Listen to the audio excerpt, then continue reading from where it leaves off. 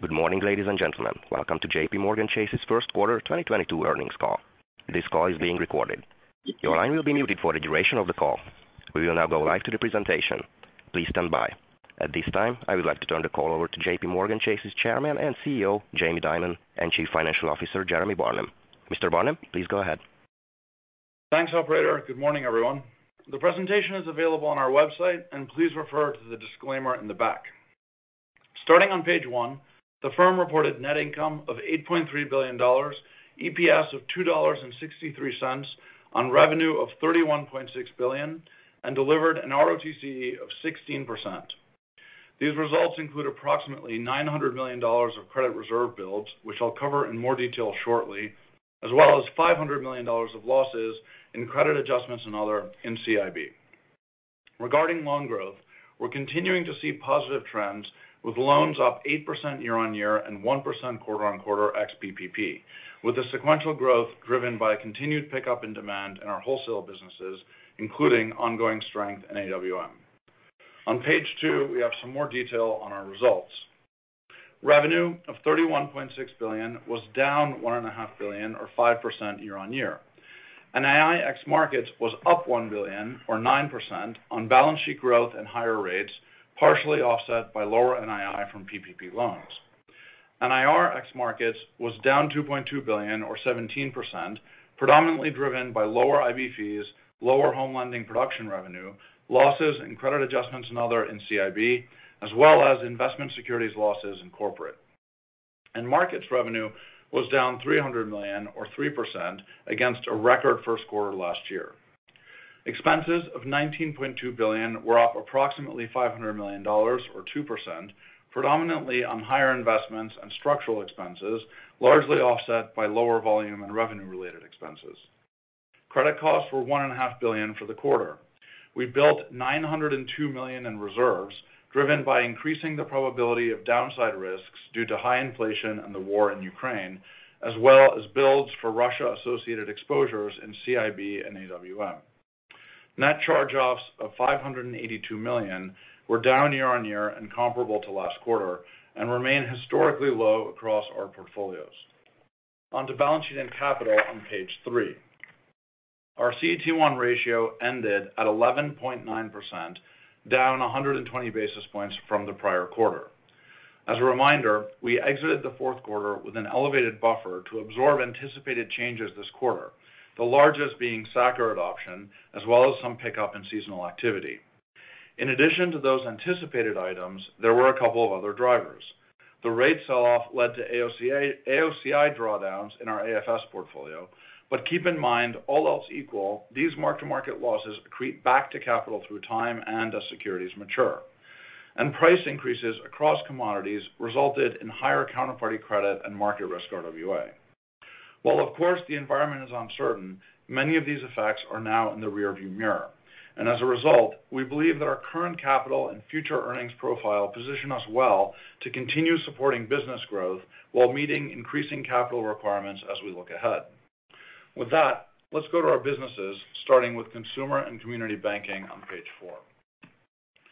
CCB reported net income of $2.9 billion on revenue of $12.2 billion, which was down 2% year-on-year. In Consumer and Business Banking, revenue was up 8%, predominantly driven by growth in deposit balances and client investment assets, partially offset by deposit margin compression. Deposits were up 18% year-on-year and 4% quarter-on-quarter, consistent with last quarter. And client investment assets were up 9% year-on-year, largely driven by flows, in addition to market performance. In home lending, revenue was down 20% year-on-year on lower production revenue from both lower margins and volumes against a very strong quarter last year, largely offset by higher net servicing revenue. Originations of $24.7 billion declined 37% with the rise in rates, and as a result, mortgage loans were down 3%. Moving to card and auto, revenue was down 8% year-on-year, primarily on strong new card account originations, leading to higher acquisition costs. Card outstandings were up 11%, and revolving balances have continued to grow, ending the quarter above the first quarter of 21 levels. and in auto, originations were $8.4 billion, down 25% due to the lack of vehicle supply, while loans were up 3%. Touching on consumer spend, combined credit and debit spend was up 21% year-on-year, with growth stronger in credit as we see a continued pickup in travel and dining. And as the quarter progressed, we saw a robust reacceleration of T&E spend, up 64%. Expenses of $7.7 billion were up 7% year-on-year, driven by higher investments and structural expenses, partially offset by lower volume and revenue-related expenses. Next, the CIB on page 5. CIB reported net income of $4.4 billion on revenue of $13.5 billion for the first quarter. Investment banking revenue of $2.1 billion was down 28% versus the prior year. IB fees were down 31% year-on-year. We maintained our number one rank with a wallet share of 8%. In advisory, fees were up 18%, and it was the best first quarter ever, benefiting from the closing of deals announced in 2021. Debt underwriting fees were down 20%, primarily driven by leveraged finance as issuers contended with market volatility. And in equity underwriting, fees were down 76% on lower issuance activity, particularly in North America and EMEA. Moving to markets, total revenue was $8.8 billion, down 3% against a record first quarter last year. Fixed income was relatively flat, driven by a decline in securitized products where rising rates have slowed down the pace of mortgage production, largely offset by growth in currencies and emerging markets and commodities on elevated client activity in a volatile market. Equity markets were down 7% against an all-time record quarter last year. This quarter, however, was our second best, with robust client activity across both derivatives and cash, and Prime continued to perform well, with client balances hovering around all-time highs. Credit adjustments and other was a loss of $524 million, driven by funding spread widening as well as credit valuation adjustments relating to both increases in commodities exposures and markdowns of derivatives receivables from Russia-associated counterparties. Let me take a second here to address the widely reported situation in the nickel market as it relates to our results this quarter. We were hedging positions for clients closely linked to nickel producers who generally sell forward a portion of the coming year's production. The extreme price movements created margin calls, which we and other banks are helping to address. Because this is counterparty related, not trading, it appears in the credit adjustments and other line where it contributed about $120 million to the reported loss I just mentioned. It also drove approximately half of the increase in market risk RWA that I noted on the capital slide and was a driver of higher reported VAR, which will also be elevated in our upcoming filings. Payments revenue was $1.9 billion, up 33% year-on-year, or up 9% excluding net gains on equity investments, driven by continued growth in fees, deposit balances, and higher rates.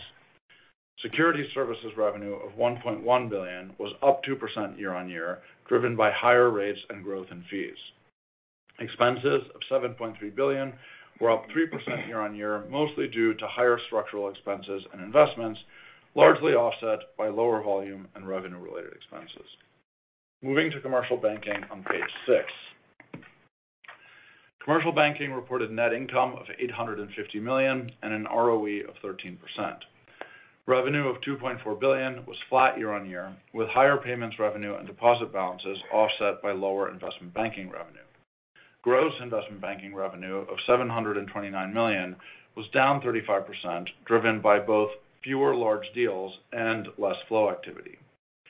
Expenses of $1.1 billion were up 17% year-on-year, largely driven by investments and volume and revenue-related expenses. Deposits were down 2% quarter-on-quarter, as client balances are seasonally highest at year-end. Loans were up 5% year-on-year and up 3% quarter-on-quarter, excluding PPP. C&I loans were up 3% sequentially, ex-PPP, reflecting higher revolver utilization and originations across middle market and corporate client banking. CRE loans were up 3%, driven by strong loan originations and funding across the portfolio. And then to complete our lines of business, AWM on page 7. Asset and Wealth Management reported net income of $1 billion with a pre-tax margin of 30%. Revenue of $4.3 billion was up 6% year-on-year as growth in deposits and loans and higher management fees and performance fees and alternative investments were partially offset by deposit margin compression and the absence of investment valuation gains from the prior year. Expenses of $2.9 billion were up 11% year-on-year, predominantly driven by higher structural expenses and investments, as well as higher volume and revenue-related expenses. For the quarter, net long-term inflows of $19 billion were positive across all channels, with strength in equities, multi-asset, and alternatives. And in liquidity, we saw net outflows of $52 billion. AUM of $3 trillion and overall client assets of $4.1 trillion, up 4% and 8% year-on-year respectively, were driven by strong net inflows. And finally, loans were up 3% quarter-on-quarter with continued strength in mortgages and securities-based lending, while deposits were up 9%. Turning to corporate on page 8, corporate reported a net loss of $856 million. Revenue was a loss of $881 million, down $408 million year-on-year. NII was up $319 million due to the impact of higher rates, and NIR was down $727 million due to losses on legacy equity investments versus gains last year, as well as approximately $400 million of net realized losses on investment securities this quarter. Expenses of $184 million were lower by $692 million year-on-year, primarily due to the contribution to the firm's foundation in the prior year. Next, the outlook on page 9. We still expect NII ex markets to be in excess of $53 billion and adjusted expenses to be approximately $77 billion. And we'll update these and give you more color at Investor Day next month. So to wrap up, once again this quarter, the company's performance was strong in a particularly volatile and challenging environment. We helped our clients navigate very difficult markets, provided support to relief efforts, and implemented economic sanctions of unprecedented complexity with multiple directives from governments around the world. And of course, our thoughts remain with everyone, including our employees, affected by Russia's invasion of Ukraine. Looking ahead, the U.S. economy remains robust, but we're watching high inflation, the reversal of QE, and rising rates, as well as the ongoing effects of the war on the global economy. With that, operator, please open the line for Q&A. Please stand by.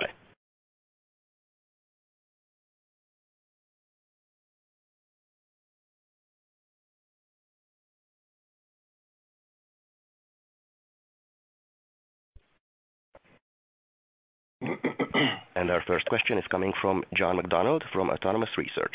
Please go ahead. Thank you. Morning, Jeremy.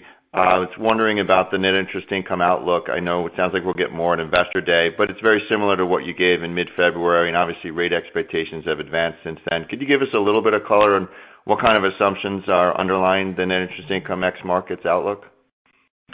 Yeah, morning, John. Good question. And yeah, look, obviously, given what's happened in terms of Fed hike expectations and what's getting priced into the front of the curve, we would actually expect the excess part of in excess of $53 billion to be bigger than it was at Credit Suisse. So, to size that, probably a couple $1 billion. But we don't want to get too precise at this point. We want to run our bottoms-up process. There have been very big moves, and we kind of want to get it right. And so we'll give more detail about that at Investor Day. Okay, and as my follow-up, could you give us some thoughts about the markets-related NII? What things should we think about there, whether it's seasonality or how it's affected by rising rates? Yeah, I guess I would direct you to my comments, I think 1 or 2 quarters ago on this, that generally speaking, that number is pretty correlated to the short-term rate. So, all else equal, you'll see a headwind in there as the Fed hikes come through, which, in general, in the geography, we would tend to expect that to be offset in NIR. But it's noisy. It can shift as a function of, obscure balance sheet composition issues, as I've mentioned in the past, and so that's why we don't focus too much on that number. Okay, thanks. Thanks, John.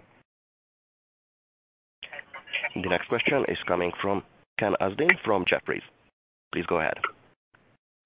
Hi, thanks. Good morning. Jeremy, just wanted to follow up on your comments about capital and being able to provide room for organic growth. With 5.2 SLR, 11.9 CET1 versus your longer-term targets, can you talk about what that means in terms of the buyback potential from here? And do any of the RWA inflation items come back off that you just saw in the first quarter? Thanks. Yeah, thanks. So let me just give some high-level comments about the CET1 trajectory and so on. So as you know, we went into the quarter with elevated buffers, knowing that we would have denominator growth as a result of the adoption of SA-CCR. And so, of course, that happened. And, we would have expected roughly to be at 12.5, right in the middle of the range for this quarter. Of course, it was an unusual quarter in a number of ways. And so we saw RWA inflation from market risk, which we've talked about, and the AOCI drawdown and a number of other slightly smaller factors producing the 11.9. From where we sit here, to your point, a number of these items are in fact going to bleed back in relatively quickly, some faster than others. So we would expect a significant portion of the RWA inflation to bleed out, obviously to decay out. The AOCI drawdown will obviously come back over time, and probably most importantly, to the prior question, the higher rate outlook is improving the revenue outlook, which will of course accrete to capital. So then, if you line that up against the sort of rising minimums, of course we have the increase in the GSIB requirement in the first quarter of 23 coming in, and then there's the question of SCB, where we don't know obviously, but given the countercyclical nature of the stress and the fact that the unemployment launch point is a lot lower and that the unemployment rate is floored in the Fed scenario, you might expect SCB to be a little bit higher when it's published in June, effective in the fourth quarter. But that gives us time to make any adjustments that we need to make. So I guess to summarize, when we put all this together, between improved income generation, some of the denominator decay effects, and the various levers that we have available to pull across the dimension of time as new information comes into play, we really feel quite good about our capital position from here and the trajectory as we look forward and minimums, evolve.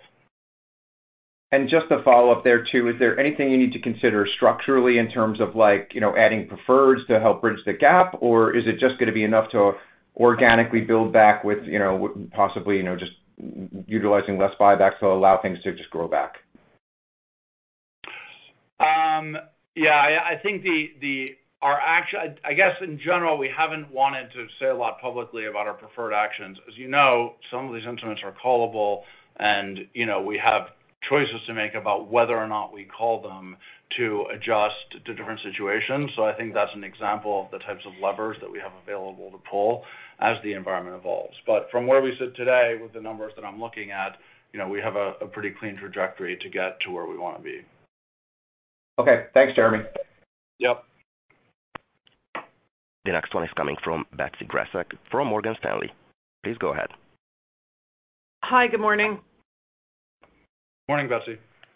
I had a question for Jamie. In your annual letter, you mentioned how you expect to achieve double-digit market share over time in payments. And what I wanted to understand is if you could unpack that a little bit, because when I look at payments, you've got a lot of different sleeves. For example, in consumer credit card, you're at 25%. In Treasury, I think you're at 7%. So could you give us a sense as to where you think you are in this total payments category you're talking about, what you're expecting in terms of drivers to get to double digit, and what kind of time frame you're thinking about there? Thanks. So Betsy, so that number, the double digit, relating just to wholesale payments, not to consumer payments, which obviously we already have a fairly significant share. And we've gone from 4.5% to something a little bit north of 7% over the last 5 years.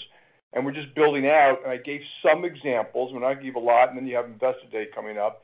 We're building all the things we need, real-time payments, certain blockchain type things, wallets, the couple of acquisitions. They're building out our wholesale capabilities to do a far better job for clients globally around the world. And and supported by what I say is very good cyber and risk controls, which clients really need too, by the way. So it's kind of across the board. There's nothing mystical about it, but it's an area we want to win in.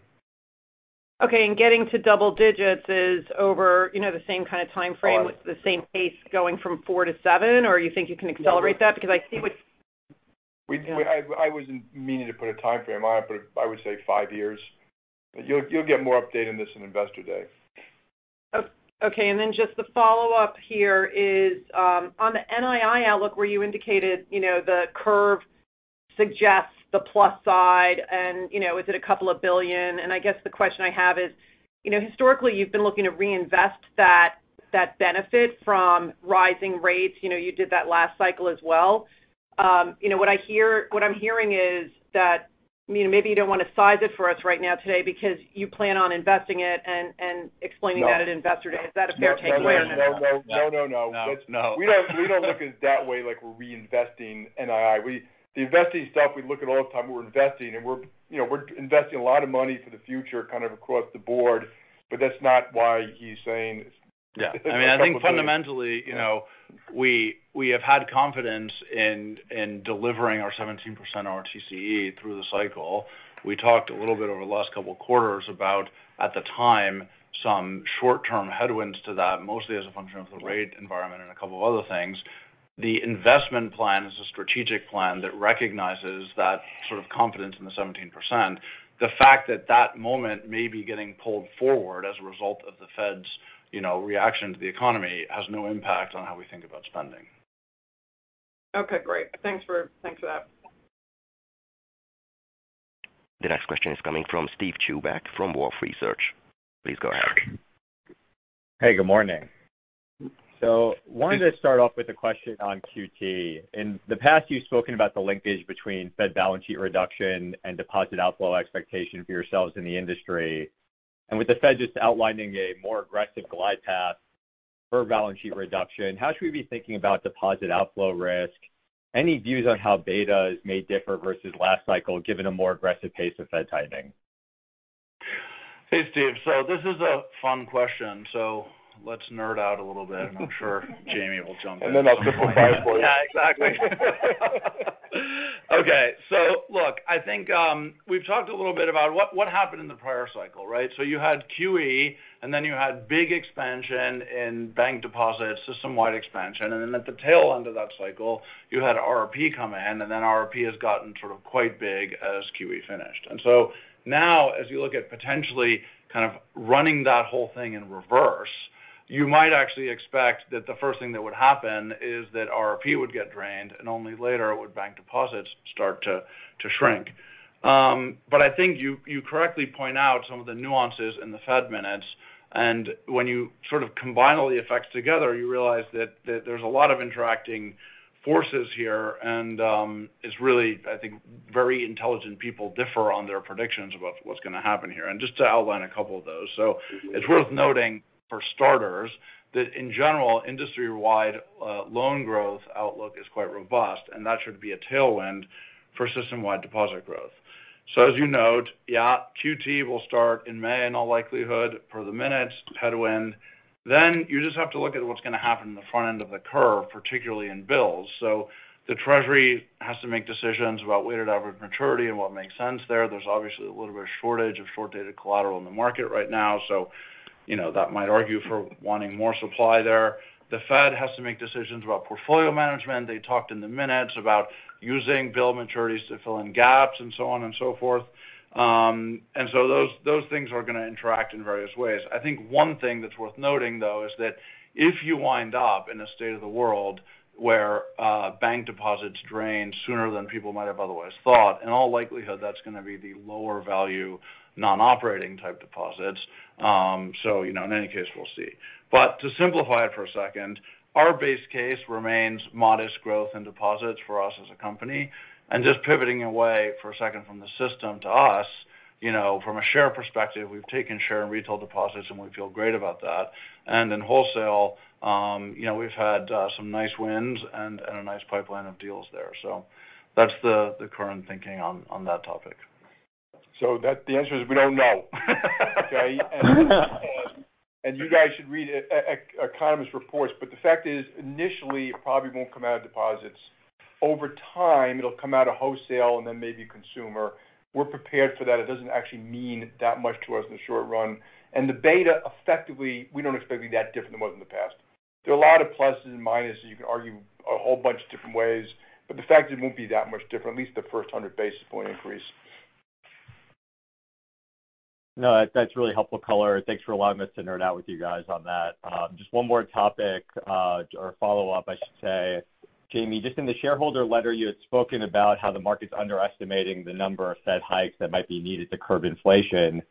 And what's your expectation around the level of Fed tightening? I know it's difficult to make such predictions, but maybe if you could just help us understand, given your own rate outlook, how that's informing how you're managing excess liquidity, given the significant capacity that you have to redeploy some of those proceeds into higher yielding securities. Yeah, so I think the implied curve now is like 2.5% at the end of the year and maybe 3% at the end of 2023. And no one knows, and obviously everyone does their forecast. I think it's going to be more than that. Okay, I give you a million different reasons why, because of inflation and we just about deposits, and we've never been through ever QT like this. So this is a new thing for the world, and I think it's more substantially important than other people think, because the huge change of flows of funds is going to create as people, change their investment portfolios, stuff like that. We're going to be fine because we're going to serve the hell of our customers and gain share. So you say, what does it do for JP Morgan Chase? JP Morgan Chase will be fine. We've got plenty of capital, plenty with all great margins. We already have the returns we want and all the things like that. So, I would just be cautious. I think what you should expect is volatile markets. Again, that's okay for us. And the Fed, we think the Fed needs to do what they need to do to try to manage this economy and try to get to a soft landing, if possible. And any appetite to deploy the excess liquidity? And no, don't expect that. Yeah. Okay. Yeah, we can leave it there. Okay. Thanks so much. The next question is coming from Glenn Schorr from Evercore ISI. Please go ahead. Hi, thank you. I wonder if you could talk through the changes in the macro assumptions to capture that downside risk in CECL assumptions. Just because what I want to get to is where we came from, where we're at now, and then we can impose our thoughts on each quarter as we go. Guys, I don't want to spend a lot of time on CECL. Okay? I think it's a complete waste of time. Basically, all we said is the chance of a severe adverse event is 10% higher than it was before. That's all we did. Very basic, and that led to the big portion. Yeah, it really is that simple. And we don't know, and it's a guess. It's probability weighted, hypothetical, multi-year scenarios that we do the best we can, but to spend a lot of time on earnings calls about CECL swings is a waste of time. It's got nothing to do with the underlying business. Charge-offs are extraordinarily good. Matter of fact, way better than they should be. I mean, middle market, 1 basis points. Credit card, 1.5. We would have told you in the past that the best it'll ever be is 2.5. So credit's very good. That'll get worse. NII is going to get much better. Things are going to normalize. We're still earning 16 or 70% on tangible equity. And, obviously, you have really, yeah. Yeah, the 10% is what I wanted because your guess is better than my guess. So that I appreciate that. I don't, Glenn, with all due respect, I do not believe it is. Okay. We'll have a pinky bet. So I think you might have just answered it, but I want to make sure I ask it explicitly. The follow-up I have on credit, and I know it's in much better shape, and it depends on the go forward, but are you seeing any stresses in the levered parts of the debt markets, meaning levered loan, high yield, CLO, private credit, anything in there that makes you turn a side eye? So just spread widening, a little bit less liquidity. It doesn't sound so bad. And yeah, no, I mean, Glenn, I think, look, we no one likes to be complacent about this type of stuff, and obviously in this environment, everyone's looking very closely everywhere for any risks and trying to steer on the corner. But as of right now, we're really not seeing anything of concern in the kind of spot metrics, so to speak. Yeah. Maybe the last quickie on credit is just with everybody having a job and there's wage inflation and excess cash, are there any buckets of income that you're seeing early stage delinquencies picking up? In short, no. It is an interesting question as you look across our customer base, particularly in card, and you sort of the heavily debated question of real income growth and gas prices and what's that doing to consumer balance sheets. And so we're watching that, especially in the kind of LMI segment of our customer base. But right now, we're not actually seeing anything that gives us reason to worry. Thank you for all that. Thanks, Glenn. The next one is coming from Gerard Cassidy from RBC Capital Markets. Please go ahead. Thank you. Good morning, Jeremy.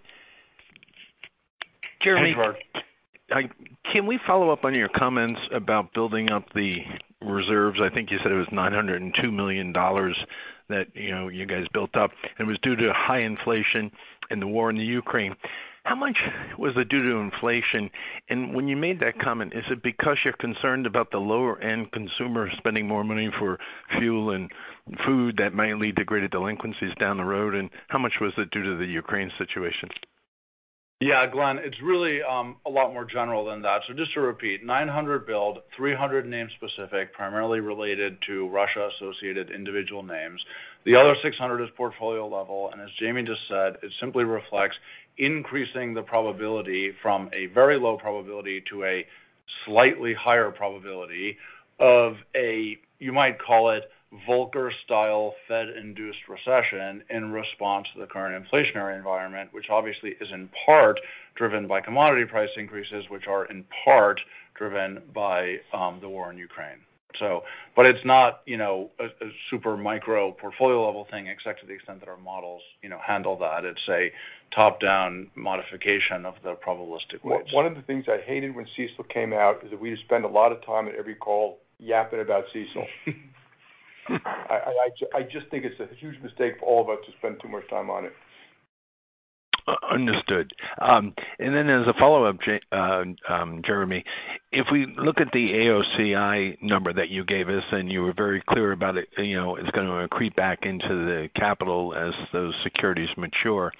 Two things. Is there anything you can do, assuming if the long end of the curve continues to rise and probably giving you maybe a bigger hit on AOCI as we go forward, is there anything you can do to mitigate that, whether to shrink that, the available for sale portfolio, which looks like it was $313 billion at the end of this period, or do you just have to grow the revenue, as you pointed out, as another way of growing your capital? Yeah, I think that obviously we always try to grow revenue sort of independently of anything else. I think the large point here is, yes, there are some things that can be done to mitigate this, but the big picture is that, the central case path is one that gets us to where we want to be when we need to be there in terms of CET1 and leverage. And if things don't play out as along the lines of the central case, we have tools and levers available to adjust across a range of dimensions. So, okay, thank you. The next one is coming from Mike Mayo from Wells Fargo Securities. Please go ahead. Hi. I have a question for both Jeremy and Jamie. Jeremy, I guess the SLR 5.2%, close to the minimum. You explained that. But since quarter end, AOCI probably has gotten worse. And I'm guessing your SLR might be even closer to that minimum. So I understand your central case, it's fine, your outlook's good. But at what point do you say you stop buybacks, or do you think you'll buy back maybe half of the $30 billion authorization, or does JP Morgan even put on asset caps given just the amazing asset growth over the last 3 months? So that's my question for Jeremy. But the bigger picture is for you, Jamie. Your CEO letter, the takeaway was in the eye of the beholder, like, oh, Jamie's really worried about a recession this year, or no, he's not. So the first question certainly ties into the second. So Jeremy, plan for buyback, stopping at asset caps, and then Jamie, your view of the broader economy, so that feeds into your expectations for capital growth. Thank you. Okay, Mike. So let me take this capital one. So first, let's not talk about asset caps. That's just not a meaningful thing. I think that's a distraction, and the terminology is unhelpful. Then in terms of the leverage ratio, just remember that the denominator of that number is so big that it actually takes like pretty big moves to move the ratio. So 520 is actually still pretty far away from 5%. And of course, there are relatively easy to use tools to address that as well, as was alluded to earlier. In addition, I do think it's worth just reminding everyone of how the ERI restrictions work now relative to how they were at the beginning of the crisis. Just briefly, just to remember that based on the redefinition, if you drop into the regulatory buffer zone, you're subject to the 60% restriction, which based on our recent historical net income generation still gives us like ample capacity to pay the dividend and so on. So, it's obviously not part of the plan, but it's just worth remembering that the cliff effects that we had in there at the beginning of the pandemic are no longer there. And then in terms of buybacks, just a reminder that the $30 billion authorization is a, non-time bounded, SEC requirement. It's not the old CCAR standard, so it's just a signal that we want to have that capacity and that flexibility, but it doesn't really say that much about how much we're actually planning to do in the near term. Are you allowed to say what you're planning to do in the near term? If you're kind of like half the level last year, do you think you can keep that, or does it slow down, or you're not giving guidance? Yeah, so let's talk about buybacks for a second. So in the kind of post-SCB world, we haven't been guiding a lot on the pace of buybacks, mainly because, as you know, they're at the bottom of our capital stack. So we're focused on investing in the business, providing capital to support growing RWA, acquisitions when they make sense, et cetera, and buybacks are an output. As we've discussed, in the current environment, the rate of buybacks is clearly going to be less than it was in the 2021 period as a result of the interaction of all those effects, and that's a good thing. It means that we have better uses for the capital. And if things evolve one way or the other, then the rate of buybacks will be an output, but it's one of the tools in the toolkit. Yeah, and Mike, I would just say, if you look at liquidity and capital, it's extraordinary. And we don't want to have buffers on top of buffers, so we're going to manage this pretty tightly over time. And obviously, when you have AOCI and earnings and CECL and all that, but being conscious of all that, we can manage through that. And we've done some acquisitions this year, and plus we're planning to have more capital for the increase in GSIFI down the road, which would reduce stock buyback. And but the amount, I look at the amount of liquidity, the earnings, the capital. That's the stuff that really matters. And at the end of the day, it's driving customers. We serve customers, which is why we're here. We don't serve managing SLR. That's kind of an output of stuff we do. And so, and then your question about, I think it was about recession, basically. Yeah, do you want to repeat the question, Mike? Yeah, no, I mean, if you read your CEO letter, and that's great. You're the chief worry officer. You're the chief risk manager. You're bringing up all the things that keep you up at night, which is great. But you can read it one way and say, hey, Jamie and JP Morgan thinks there's going to be a recession this year, and you can read it another way saying, hey, things are fine, but these are some tail risks. So do you think? And I'll repeat what Glenn said. Your view is better than mine, and I'm not going to accept anything else. You have a lot of people, a lot of resources. Do you think the U.S. is going to have a recession this year based on everything you know? Yeah, I don't. But I just want to question this. First of all, I can't forecast the future any more than anyone else. And the Fed forecasts it, and everyone forecasts it, and everyone's wrong all the time. And I think it's a mistake. We run the company to serve clients through thick or thin. That's what we do. We know there are going to be ups, we know there are going to be downs, we know the weather's going to change and all that stuff like that. But I have pointed out in my letter is very strong underlying growth right now, which will go on. It's not stoppable. The consumer has money, they pay down credit card debt, confidence isn't high, but the fact that they have money, they're spending their money, they got $2 trillion still in their savings and checking accounts, businesses are in good shape, home prices are up, credit is extraordinarily good. So you have this. That's one factor. That's going to continue in the second quarter, third quarter, and after that, it's hard to predict. You've got two other very large countervailing factors, which you guys are all completely aware of. One is inflation / QT. You've never seen that before. I'm simply pointing out that those are storm clouds on the horizon that may disappear, they may not. That's a fact. and I'm quite conscious of that fact, and I do expect that alone will create volatility and concerns and endless printing and endless headlines and stuff like that. And the second is war in Ukraine. I pointed out in my letter that, war in Ukraine, usually wars don't necessarily affect the global economy in the short run, but there are exceptions to that. This may very well be one of them. I'm not looking at this on a static basis, okay? So you're looking at this war in Ukraine and, if sanctions stay where they are. Things are unpredictable. Wars are unpredictable. Wars have unpredictable outcomes. You've already seen in oil markets, the oil markets are precarious, okay? So I pointed that out over and over, that if, people don't understand that those things can change dramatically for either physical reasons, cyber reasons, or just, supply demand. And so that's another huge cloud on the horizon. And we're prepared for it. We understand it. I can't tell you the outcome of it. I hope those things all disappear and go away. We have a soft landing and the war is resolved. Okay? I just wouldn't bet on all that.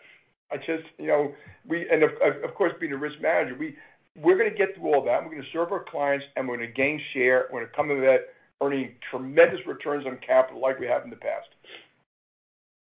All right. Thank you. You're welcome. Next one is from Matthew O'Connor from Deutsche Bank. Please go ahead.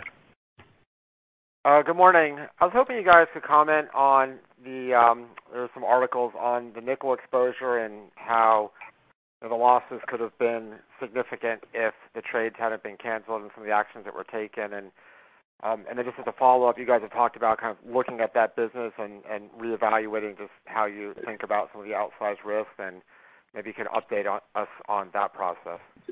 We've already told you we're helping our clients get through this. We had a little bit lost this quarter. We're going to manage through it.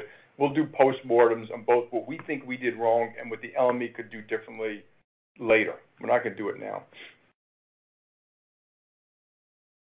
And then I guess, more broadly speaking, given what we just saw where it was probably a several standard deviation event and kind of, as you mentioned, markets might do more of these unusual things, does it make you step back and look at other portfolios, other businesses, and try to reduce the risk? In my life, I've seen so many 10 standard deviation events, exactly. You'd be shocked.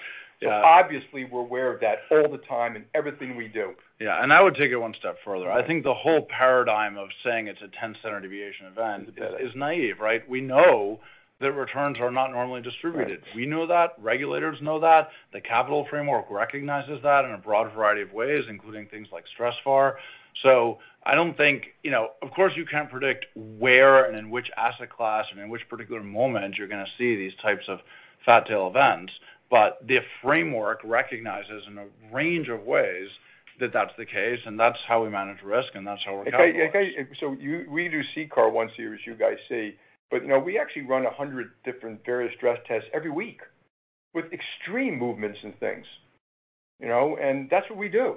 And we're always, you're always going to be a little surprised somewhere, but we're pretty conscious of those risks. And all events like this, we always look at it. But it doesn't have to happen to us. It can happen to someone else. We still analyze everything that, maybe we were on the wrong side of something too. But at the end of the day, in all of our businesses, we're here to serve clients all the time. That means taking rational, thoughtful, disciplined risk to do that. And then just separately, you had mentioned earlier that you weren't looking to deploy large amounts of your liquidity. And I guess the question is, you might get the rate benefit just from Fed funds going up, but is there an opportunity to accelerate that benefit just by moving some cash into shorter-term treasuries? We've obviously had a big move. Guys, we're just talking about interest rates going up maybe more than 3%. Convexity is going up. AOCI is going up. There are all these various reasons not to do that. We're not going to do it just to give you a little bit more NII next quarter. Yeah. And Steve, just to just go one level deeper there for a second, right? So you talk about deployment.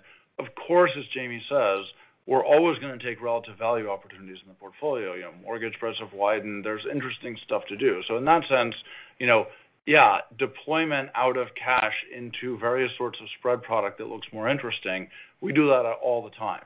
The high-level simple question of buying duration, as Jamie says, balance sheets extended a little bit. We were never planning to do that much of that anyway. And, frankly, given the timing and expected speed of the rate hikes, increasingly it just kind of doesn't matter that much. So I think that's just helpful to keep that in mind. Okay, thank you. The next question is coming from Jim Mitchell from Seaport Global Securities. Please go ahead. Hey, good morning. Maybe you could just talk about how you're thinking about the trajectory of loan growth from here, where you're seeing the biggest pockets of strength, and specifically to cards. Is the significant year-over-year growth driven more by slowing paydowns, or is that increasing demand, or a combination of both? Thanks. Yeah, sure. So you'll remember in the fourth quarter that we talked about the outlook based on sort of high single-digit loan growth for the year. And, this quarter we've roughly seen that. Interestingly, it's a little bit more driven by wholesale this quarter, which sort of brings us to your question of card. So overall card loan growth is reasonably robust when you adjust for seasonality and so on. And that's really primarily driven by spend, which, as you know, is very robust. The question inside of that is then what's going on with revolve. And I think our core revolve thesis of getting back to the pre-pandemic levels of revolving balances by the end of the year is still in place to a good approximation. At the margin, we probably saw the takeoff moment delayed by 6 weeks or so because of Omicron. But some of that's reaccelerating now. We see that in some of the March numbers. So we'll see how it goes. But also just a reminder that, there's a very, very close linkage between what we see in revolve and what we see in charge-offs. And so in the moments where revolve is lagging potentially, certainly that was true throughout the pandemic period, relative to what we had thought, we also saw exceptionally low charge-offs. So on a bottom line basis, the run rate performance, there's significant offset there. But the core thesis is still there.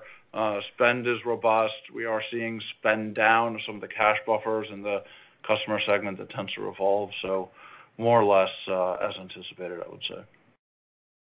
Okay, and then maybe just on skipping over to trading, clearly a stronger quarter. It must have finished off strongly in March. So any confirmation of that? And how do we, if you're expecting more volatility around Fed and QT, should we be thinking that this could be a better than normalization year? How are you thinking about trading, I guess, going forward?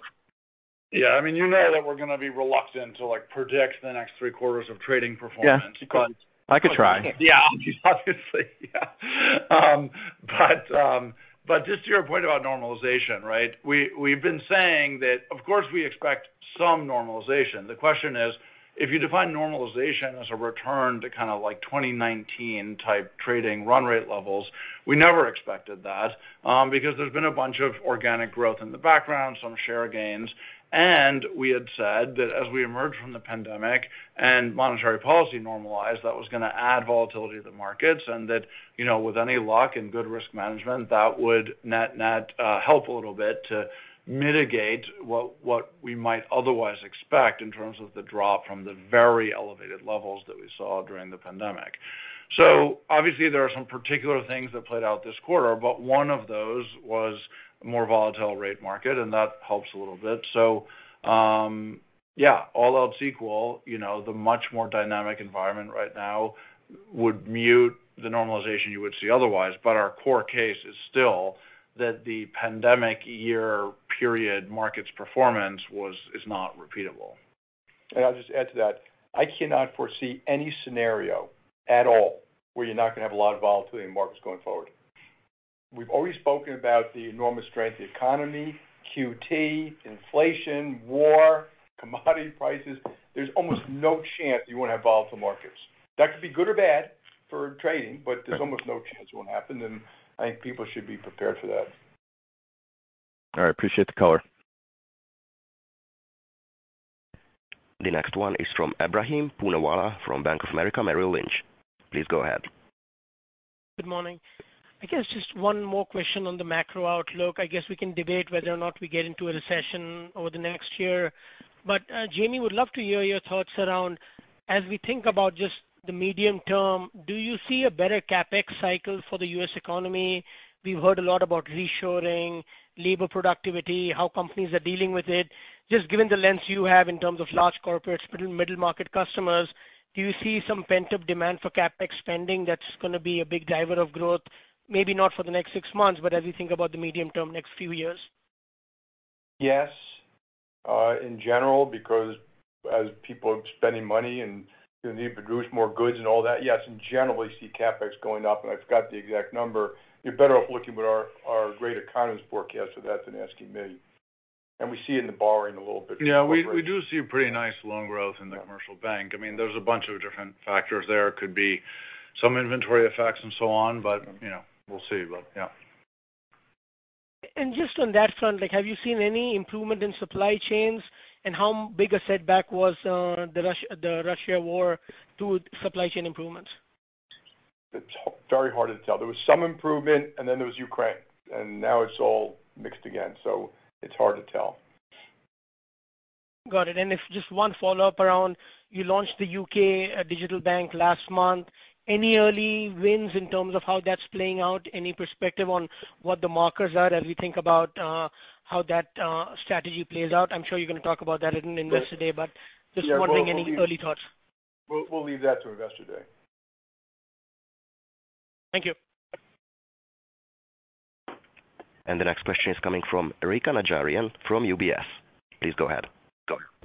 Hi, good morning. My questions have been asked and answered. I'll see you guys at Investor Day. All right. Thanks, Erika. And there are no further questions in the queue. Folks, thank you very much. Thanks very much. See you, I guess, at Investor Day. May 23rd. Okay.